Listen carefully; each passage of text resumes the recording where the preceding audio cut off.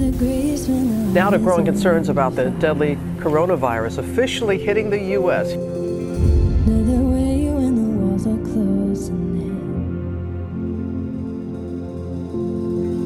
When I look at the space between where I used to be and this reckoning, I know I will never be alone. There was another in the fire, standing next to me.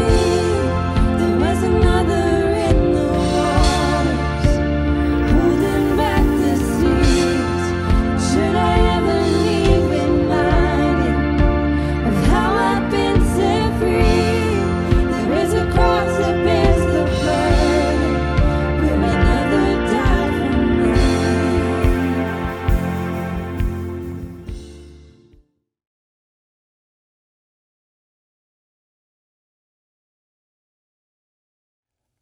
One of the things that I love is to write a good story. I think everybody loves to watch a great story, especially in the movies, or sit down with a great novel, but every story has the same basic outline. And maybe you've not realized it, but it always kind of starts in what they call this summer mode, where everybody's happy and the hobbits are good, and there's this young boy and he's manning an evaporating farm, or whatever it's called.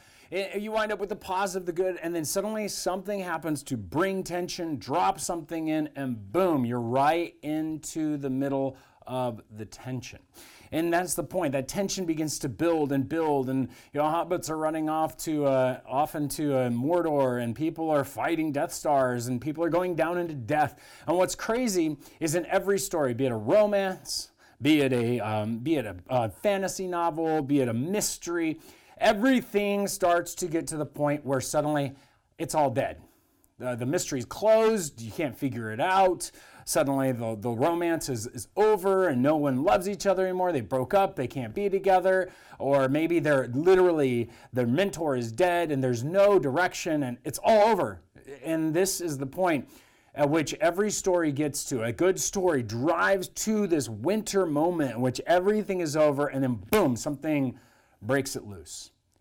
And it's at that break loose that all the tension releases, the cheering happens, and all the joy begins to occur as life and everything births into the new. And this is the wonder of a great story. It's when Gollum falls off into the fires in Mordor. It's when we end up with suddenly the Death Star exploding. If I'm ruining movies for you that you haven't seen, I'm sorry. By this point, I'd hope you had. But the point is simply clear that we have a similar thing going on in our lives. We have a life where God wants to put his story into it. And the story in the Bible is the same. All the way down to where Jesus is dead. The winter comes and then he resurrects from the dead. And all the tension is released as is rolling through the universe. This is that gospel we spoke about. That creation, fall, redemption, consummation gospel in which everything comes back and restored perfectly. Same story arc because it's the true story arc. It's the one God wants to put in each one of our lives. But as a church, we can get distracted from that story. As a church, as a leader, I can get distracted off that story. And I want to call us back to that story. I want to call your life to that story. And that means we need to act appropriately as we present that story. We don't want to get distracted, especially when it comes to something called the law. And that was something that was happening. They were getting distracted by the law, and the law was taking the story in the wrong direction. It was moving away from the gospel. And we find that Paul, the writer of this book of 1 Timothy, was actually declaring to his protege, the pastor he's left there, to correct elders who are taking them in the wrong direction. And so if you open your Bible to 1 Timothy, we're going to find ourselves engaged in a letter from a pastor to pastors. And this letter is designed in such a way so that where the leadership goes, so does the congregation. We need to know this information as a leader because the congregation needs to know this information and follow with it. And so Paul has been challenging Timothy to teach the church not to get distracted by speculations, mythologies, and genealogies, not to get distracted from the main goal, which is that we would love each other from a pure heart, from a good conscience, from a sincere faith, and not to be distracted by the law. Legalism. We talked about this last week, and so now we're going to dive in a little deeper. What is this law? Why is the Old Testament there? What's it for? All these great questions as we look at 1 Timothy again in our final section here on our series, Distracted. As you get there, we're going to see that what Paul is going to argue is that this law that is being misused, this law that we've been looking at, in fact, earlier he said there were certain persons swerving away and wandering away into vain discussion, and they were desiring to be teachers of the law. That's what he says up there in verse 7. And then we find ourselves that he's now having to challenge this idea. But he starts off with this fact that the law is good. The law is actually good when it's used rightly. And this is important because as we look at the text, we're going to discover that the law isn't something we get rid of. The law has a specific purpose. Let's take a look at this as we begin. Right here in verse 8, it says, "Now, we know that the law is good if one uses it lawfully, understanding this, that the law is not laid down for the just." And we're going to stop right there because Paul's saying a lot here. First and foremost, we know that the law is good, he says. We know that it's good when it's used rightly, when we engage correctly. You see, the law was made for a specific purpose. It's a lot like our tools, right? We have a hammer here. A hammer is designed for a specific purpose. It is not designed to drive a screw. Now, some of you guys out there are like, I figured out how to drive a screw. That's awesome. For the rest of us in this world, to be quite honest, to drive a screw is to just jack up your screw, to mess up the wood. It's not designed that way. It's designed to drive a nail. The nail is what this is here for, to hit that thing on the head and push it into that very wood. And a screwdriver is designed to drive the screw. This is the point. The law has a specific purpose. It has a specific reason. Now, Paul's not going to get into it in this particular book because Timothy already knows what Paul thinks.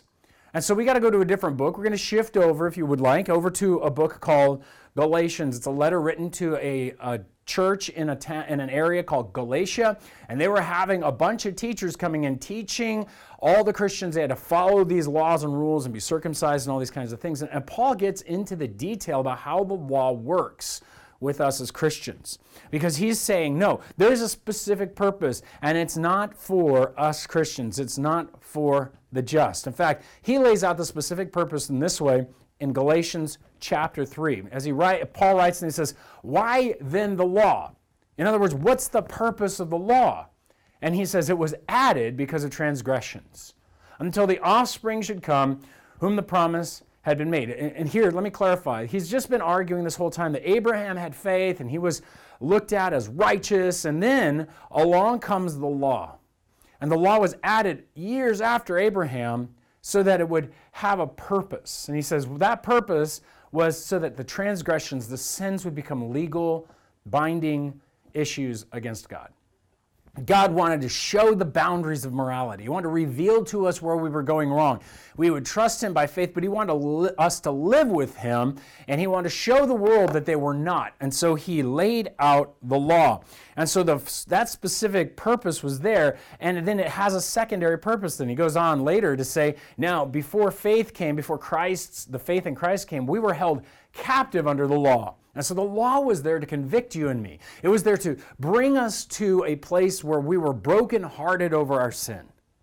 And that's a difficult thing to think about, and we'll get into this a little bit more later. But here's the point. The law was designed to call us to our guilt, to captive us under sin, imprison us until the coming faith in Jesus would be revealed. Well, so then, he says, the law was our guardian. It was like our schoolmaster. In their time period, they would have a particular household servant who would, or a slave who would lead the children to school or home. And this person was dedicated to drive them to school, to literally kind of drive them there, like, dong, dong, dong, get there, get there. They weren't allowed to go off and mess around because they were the aristocrats' children, right? And so these guardians were there to hold them in, bind them, and guide them until they grew up. And Christ came in order that we might be justified by faith. So let me put it this way. If you're trying to make yourself right with God by law, there's no way to do it. The law was not designed, just like the screwdriver was designed for the screw and the hammer was designed for the nail. The law was designed to protect and guard us and to drive us in a particular direction, namely to drive us to Christ. It was aimed for us there. And this sin, this being put under captive was to make us call out, well, what's wrong? What do I do? Now, not a lot of people know my daughter has Crohn's, and I can remember when she was sitting there and she was having some major stomach issues, and there were some very bad complications that were occurring because of the Crohn's. And we didn't know what it was. At first, a few years ago in November, we were like, wow, this seems weird. She lost a ton of weight. She got really pale. It just wasn't looking right. And we finally got her in. And it was like every diagnosis and every little thing led to the point where she was finally diagnosed with Crohn's.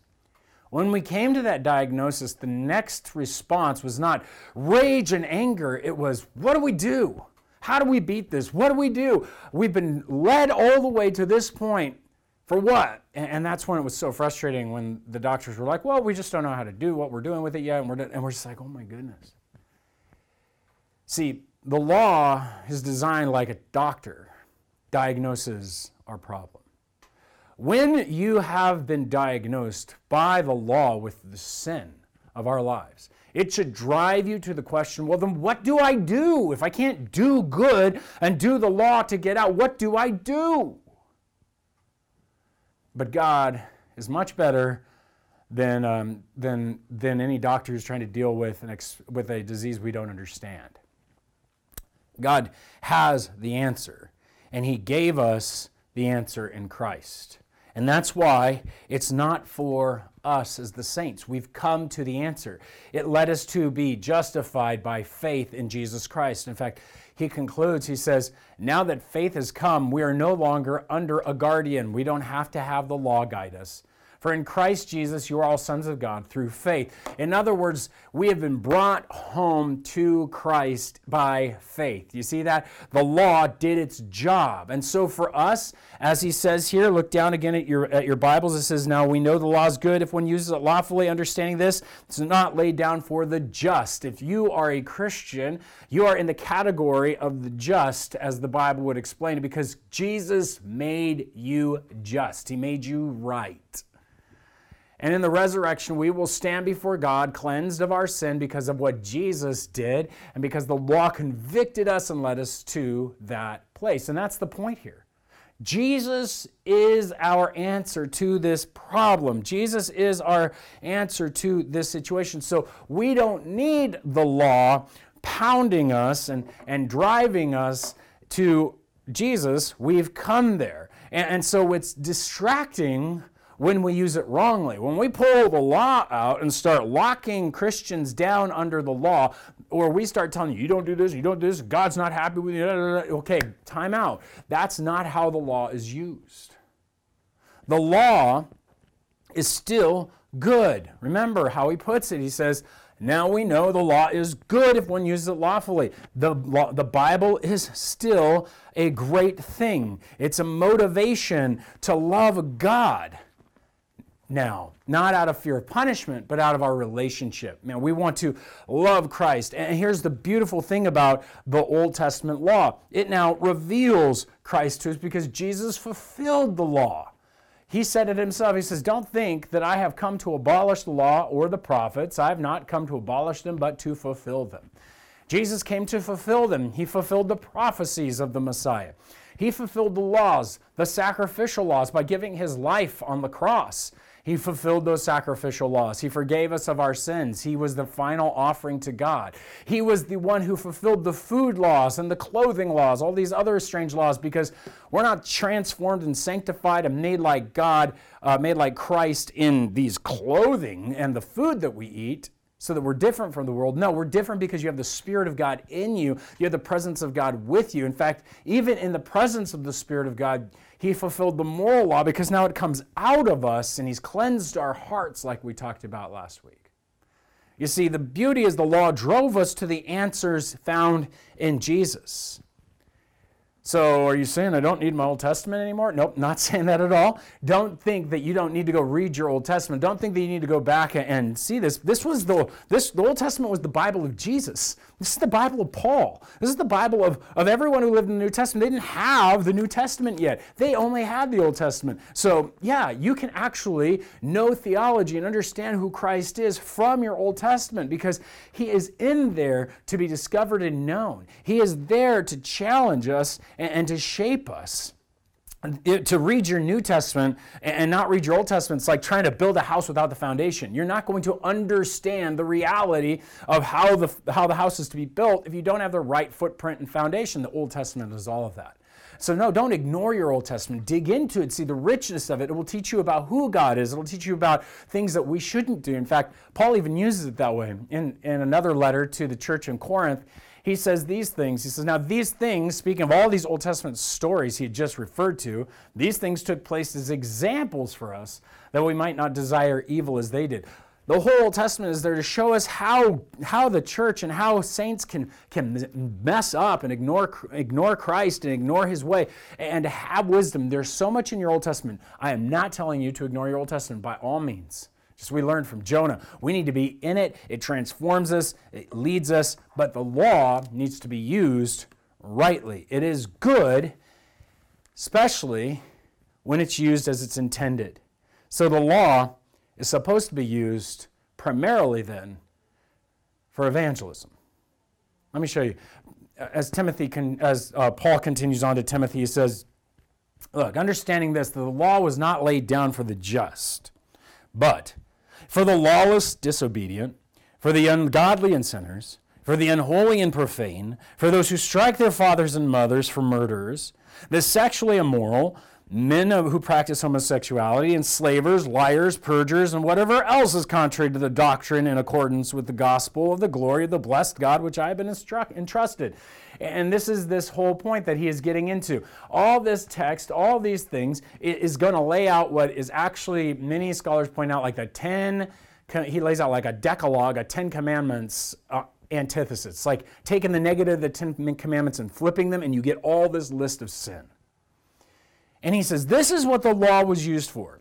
You see, the law is used to convict people of their need for Christ. Just like the Crohn's convicted us to the need of doing something different, the law is there to convict people to the need of Christ. It's very different than a hammer where it's like pound, pound, pound. I want to think of it more like if we were to flip and take a ball. You remember the old game croquet? They don't really sell it much anymore, I found out, and this was a croquet ball, and this became the mallet. The croquet mallet's supposed to hit the ball through the wickets as it leads it to the course in order to get to the post at the end to win the game. And the point is to knock it through and to score points and all that stuff, but you can't get to the post if you don't go through the wicket. The wicket is, take you at Alice in Wonderland. This would have been a little hedgehog, and this would have been a little flamingo, blink, and it would have ran off. And then there were supposed to be these cards that were forming the little gateways. Well, that was the wicket. And here's the problem. We're the little ball, and we're going to run all over the place because we don't like conviction. We don't want to be convicted of our sin. In fact, our culture has come to the place where we are like every other culture. We don't want to be told we're wrong. We don't want to be told that we have a need. But the law is intended to drive us to need. The law is intended to drive us to see our sin. And so Paul takes great pains to lay out the kinds of things here that Timothy is like, this is what, Timothy, you need to address. They need to see the law convicts these sins and more. He starts off with the first one. He says, look, the law is not laid down for the just, but for the lawless and the disobedient. This is the people who stand in rebellion to God and are insubordinate. That's what disobedient means, insubordinate. They're literally saying, hey, I don't need you, God. I'm just going to give you the finger. I hate you. I don't care about you, or I don't really even think about God. And to be quite honest, many of us would find that this is those kind of people who are just completely, they don't want authority in their life. They don't want to be told what to do. They don't want to be told what to do by government. They don't want to be told what to do by pastors. They don't want to be told what to do by their parents. And here's the thing, maybe that's you. Maybe you're listening to this and you don't give a rip what God would say. And the law would tell you you're guilty of a major offense. In fact, these are groups of people that would honestly live their entire life happy if God never existed. And that is a sin in the Bible to the point in which it's saying you need to be convicted of that. Do you not see that you hate your Creator, the one who made you, that you'd be willing to buy myths of where something comes from nothing and that order comes out of disorder and just randomly, even though there's just so much that's against those viewpoints, and you're sitting there going, I don't care. I hate creators. This is dumb. Magic thinking. All right.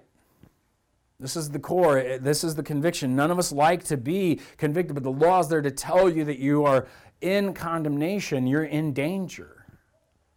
In fact, it goes on. He says that law is right. It's not for the just, but for the ungodly and the sinners. The ungodly, this is the two kinds of people who are basically atheistic and agnostic. While the others are out and out antagonistic to God, this group of people would be more the agnostics, practically speaking. They're just ungodly. They just kind of live it out. They don't really care. They're not really thinking about it. They're not really walking around. In fact, I put it this way. These are the people who want to make their own map for life. They say, I'm going to live the way I want to live. Whether they believe in God or not, they're going to live the way they want to live, and they're not going to listen to God's map. And in fact, when they look at God's map, they're going to go like, I don't need to look at God's map. I drew my own map. It would be like telling your wife or your husband as you're driving, I don't need the map. I have my own map. I don't really know how to get there. That Waze device, that's just lame. It doesn't know what it's talking about. Well, most likely you're going to get lost. And that's exactly the point. The ungodly and the sinner says, I'm going to take it my route. I'm going to go my direction. I'm going to ignore God's ways and God's ideas and the Creator's ways and the Creator's ideas. I'm just going to do it my way. I don't need no Jesus to save me. I don't need none of this junk. And yet that's the conviction. If you feel that way, if you've seen that in yourself, that is what the law is telling you you're guilty of. That now you're a rebellious, ungodly person. You're a sinner who desires to do it their own way. And your Creator can get lost for all you care. Oh, sure, there may be one, but hey, you've excused him for being in the heavens or whatever. I get it. That's what happens. And then there's the idea it's for the anti-sacred.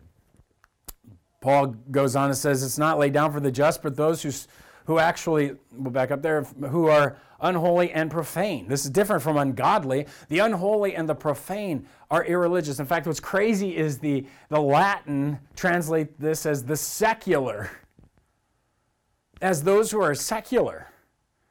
It is all of us who believe that we can erase the spiritual reality, the religious reality out of the world. That we're going to scrub out all of the spiritual things, like at our school district currently, they're teaching yoga. And I think what's funny is they think somehow they can scrub out the spiritual aspects of the yoga as if it's just an exercise routine. That would be like saying, hey, come on out to snack. We're serving communion. But it's not really the body and blood of Christ. It's just a snack. As if you could scrub out the religious connotations of communion. You can't scrub the religious connotations out of yoga. You can't scrub the religious connotations out of meditation, transcendental meditation, even if they're beneficial. That would be like, hey, come on out. We're all going to just say words to the sky today because that's prayer, right? No. My friends, that is the secular mentality that believes it can somehow scrub out the religious. We are inherently religious beings, and if we don't believe in God, we're going to believe in something. And we see as a rising secular religion is growing, where you worship the government and you worship an ideology that's come upon us. Man, this is sin. It's something we need to be convicted of. The profanity and the cussing and the degrading of humanity, the use of God's name as a cuss word or a statement of just out and out blasphemy, guys. This is the kind of stuff that if we're using this, we're condemned. We're far from God. We have a reckoning coming with our Creator, and the law is trying to diagnose, guys, you have just been slammed into the wicket through that goalpost. Don't run from it. Go through it. Know that God is trying to wake you to show you the diagnosis so you go, what are you trying to tell me? And if you've made it this far, man, if you haven't turned it off yet because you know God's convicting you, hang on. Keep going. Conviction's hard to hear. It's difficult to wrestle with, but the law is not just for this, it's for even more. It says the law is laid down not for the just, but those who strike their fathers and mothers, and for murderers. And we go, oh, thank goodness I haven't murdered anybody. I'm good here. I didn't kill my parents. This is the most extreme form. This is for anybody who would tell their parents get lost.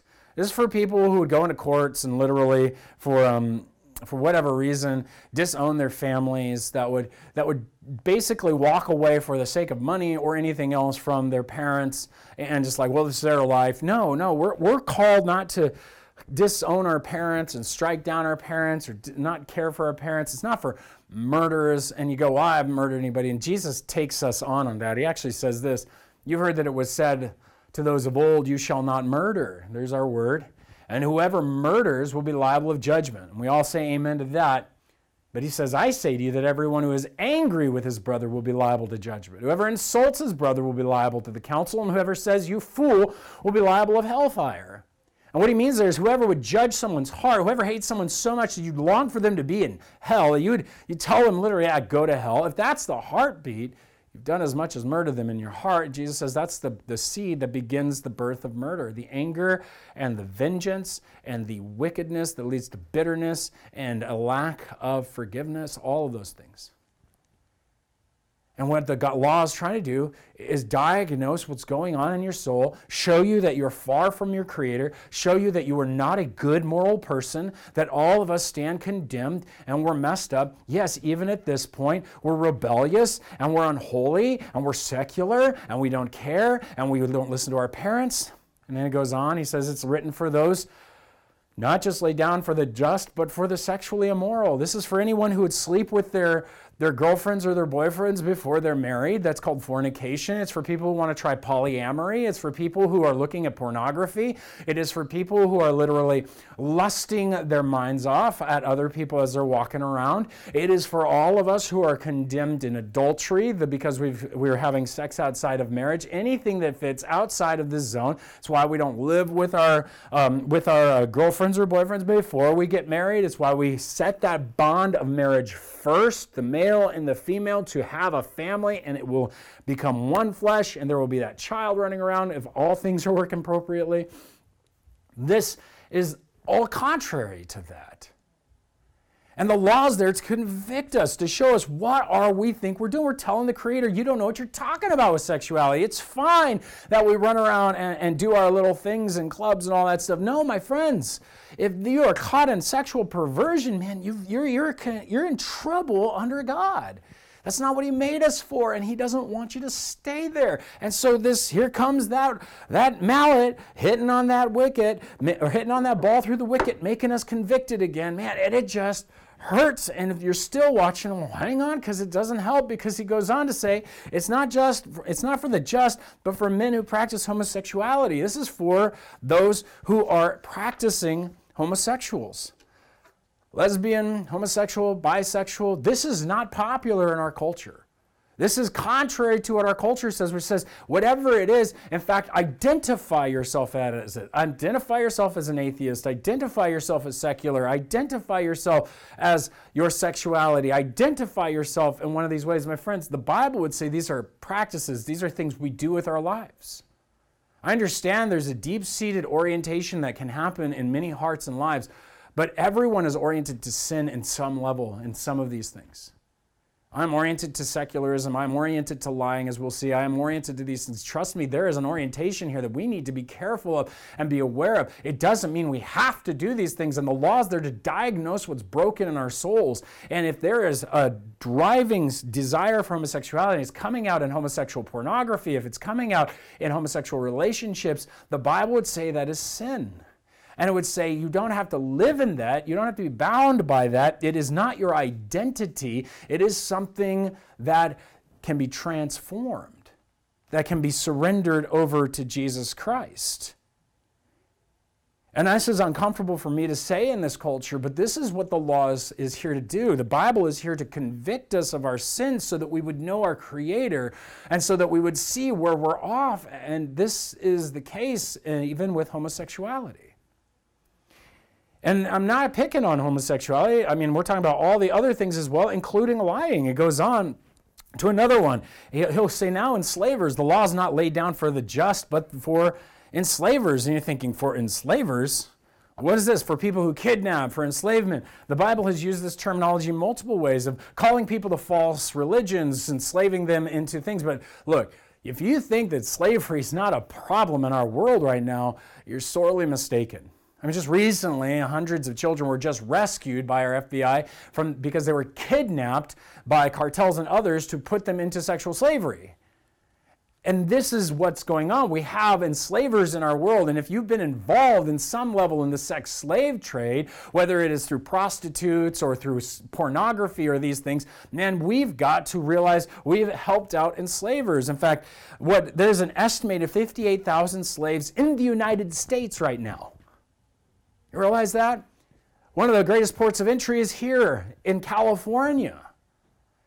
It is our own problem. In the world, 100 countries still have slavery. India has over 18.4 million slaves. China, 3.4 million. Pakistan, 2.1 million. Bangladesh, Uzbekistan, and North Korea all have over 1 million slaves. There are more slaves today on earth than there were back when the United States had slavery. This is still a critical issue. This hasn't gone away. We don't just go like, well, that sin's dealt with. No, the human heart is wicked. We still do it. And if you're involved in that practice, be convicted, repent. One of the greatest enslavers who ever did that, he repented and he wrote the song Amazing Grace because he realized how good God was to set him free from the horrible things that he had done. It's not just that. If you feel the sense of that mallet of the law bringing us across, coming upon us, moving us towards the goal through these wicked gates, then here's what you're going to find. You're going to walk into the fact that lying is one of these things. It's laid down for liars. If you're struggling because you have a constant desire to make yourself look better, to say things so that it doesn't sound so bad, or maybe you're just covering another sin, guys, lying, deceit, all of these things are against God. Jesus said, let your yes be yes and your no be no. If we can't be a people who speak truth in our world, then you see what happens in a world of lies. You can't trust media. You can't trust science. You can't trust... We have lived in a world that has been so strong with lies that we don't even say they're lies anymore.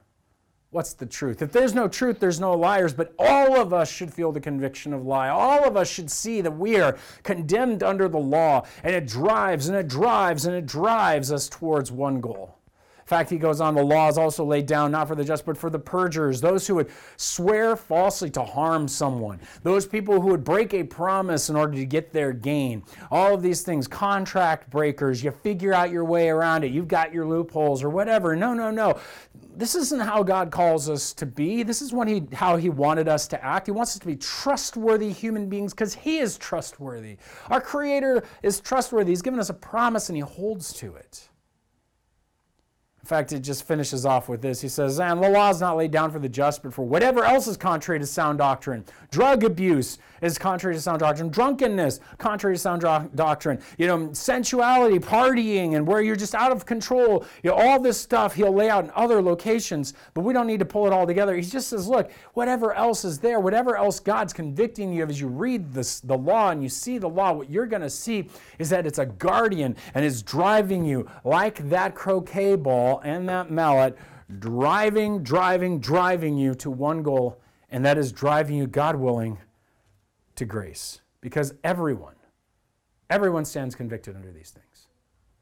You are not alone. If you think that you alone are listening to this and you made it through that and you feel the guilt, you know that you stand before the God of the universe and you'll be convicted one day of your sin, and you'll have to explain yourself, whether it be on racism, whether it be on any other kind of oppression, whether it's any other kind of thing. No, we all stand convicted. There are no sins that are excused and no sins that are going to be before God as more heinous or less heinous. There will be heinous and less heinous sins, but we've all sinned and we all deal with this. We all struggle. Let me clarify again. There are sins that are more heinous and less heinous, but our culture says some sins are more heinous and the others are excused. No, all sin is sin.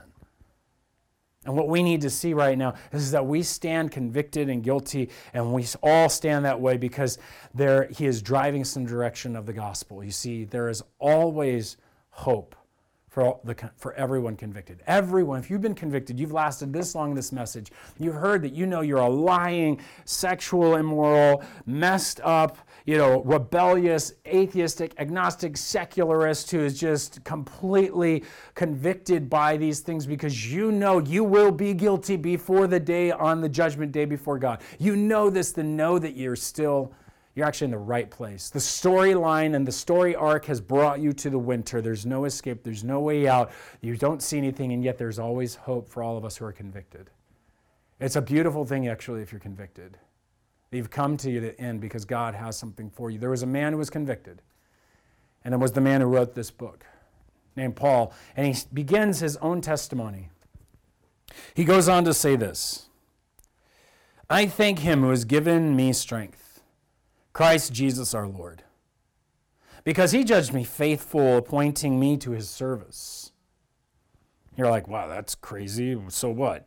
Though formerly I had been a blasphemer, a persecutor, an insolent opponent, we know that he murdered Christians and killed them out of the justice of the law for himself.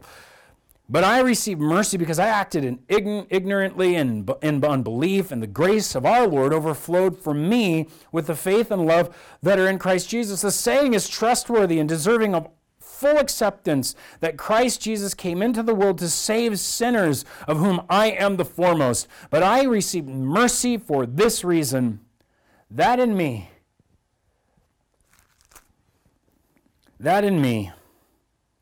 as the foremost, Jesus Christ might display his perfect patience as an example to those who are to believe in him for eternal life. To the King of the ages, immortal and invisible, the only God, be honor and glory forever and ever. Amen. What he is simply saying here is, hey guys, if he can save me, he can save you. As you come to the end of the darkest point, realize the greatest sinner that's ever lived, the greater than Hitler apparently, greater than any, has come to confess that he could be forgiven. You say, how is that possible?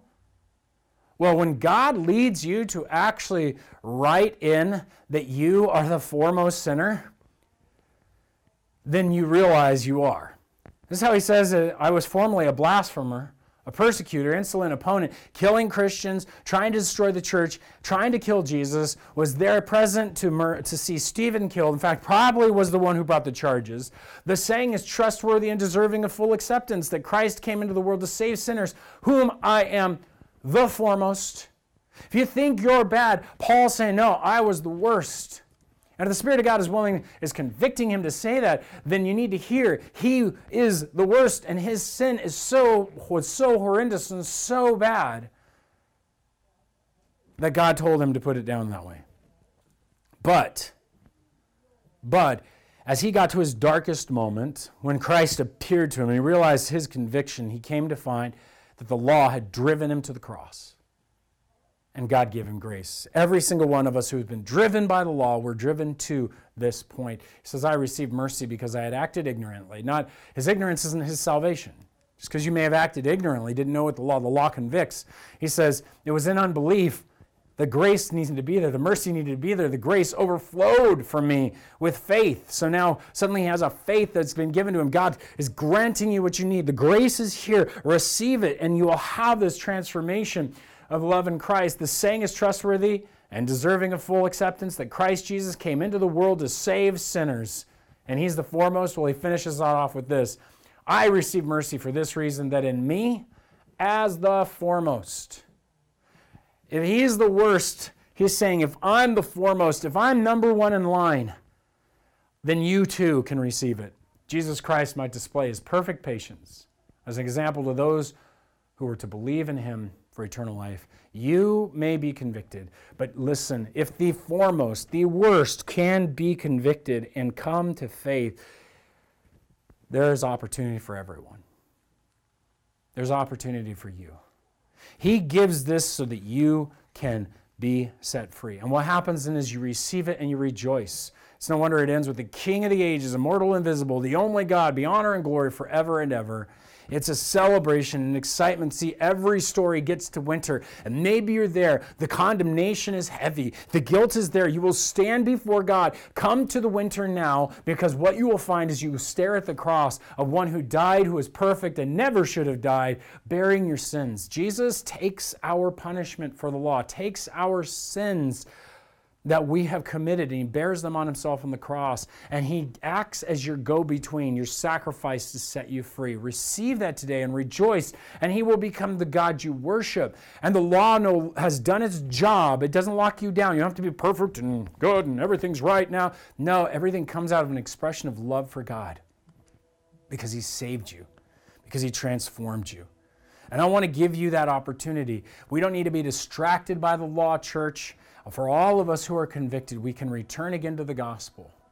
And if this is your first time right now, simply turn to God in heaven, your Creator, and pray with me. Pray these things to receive the grace of Jesus. Say, Father in heaven, I know that I have sinned. I'm totally convicted.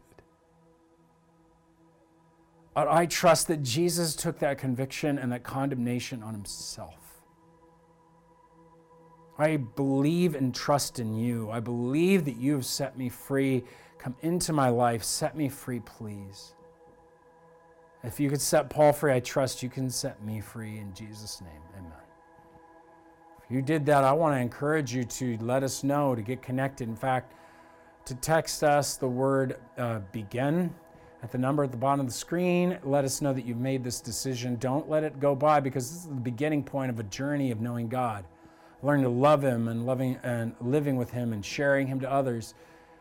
And if the law has convicted you today, don't resist. And you didn't make that move, make it now. It's an opportunity. Just simply let us help you as you begin this journey of freedom from your sin, freedom from guilt and condemnation, freedom from having to prove you're good, because God makes you good. He makes it that way. And he considers it that way. And he'll transform your soul. You know, as we go from here, I pray that we all as a congregation would be focused on this beautiful gospel. We'd be focused on loving Christ and living for him and sharing him, that he would be known wherever we go, because that is our aim. We don't need to be distracted. God bless you guys as we keep focused.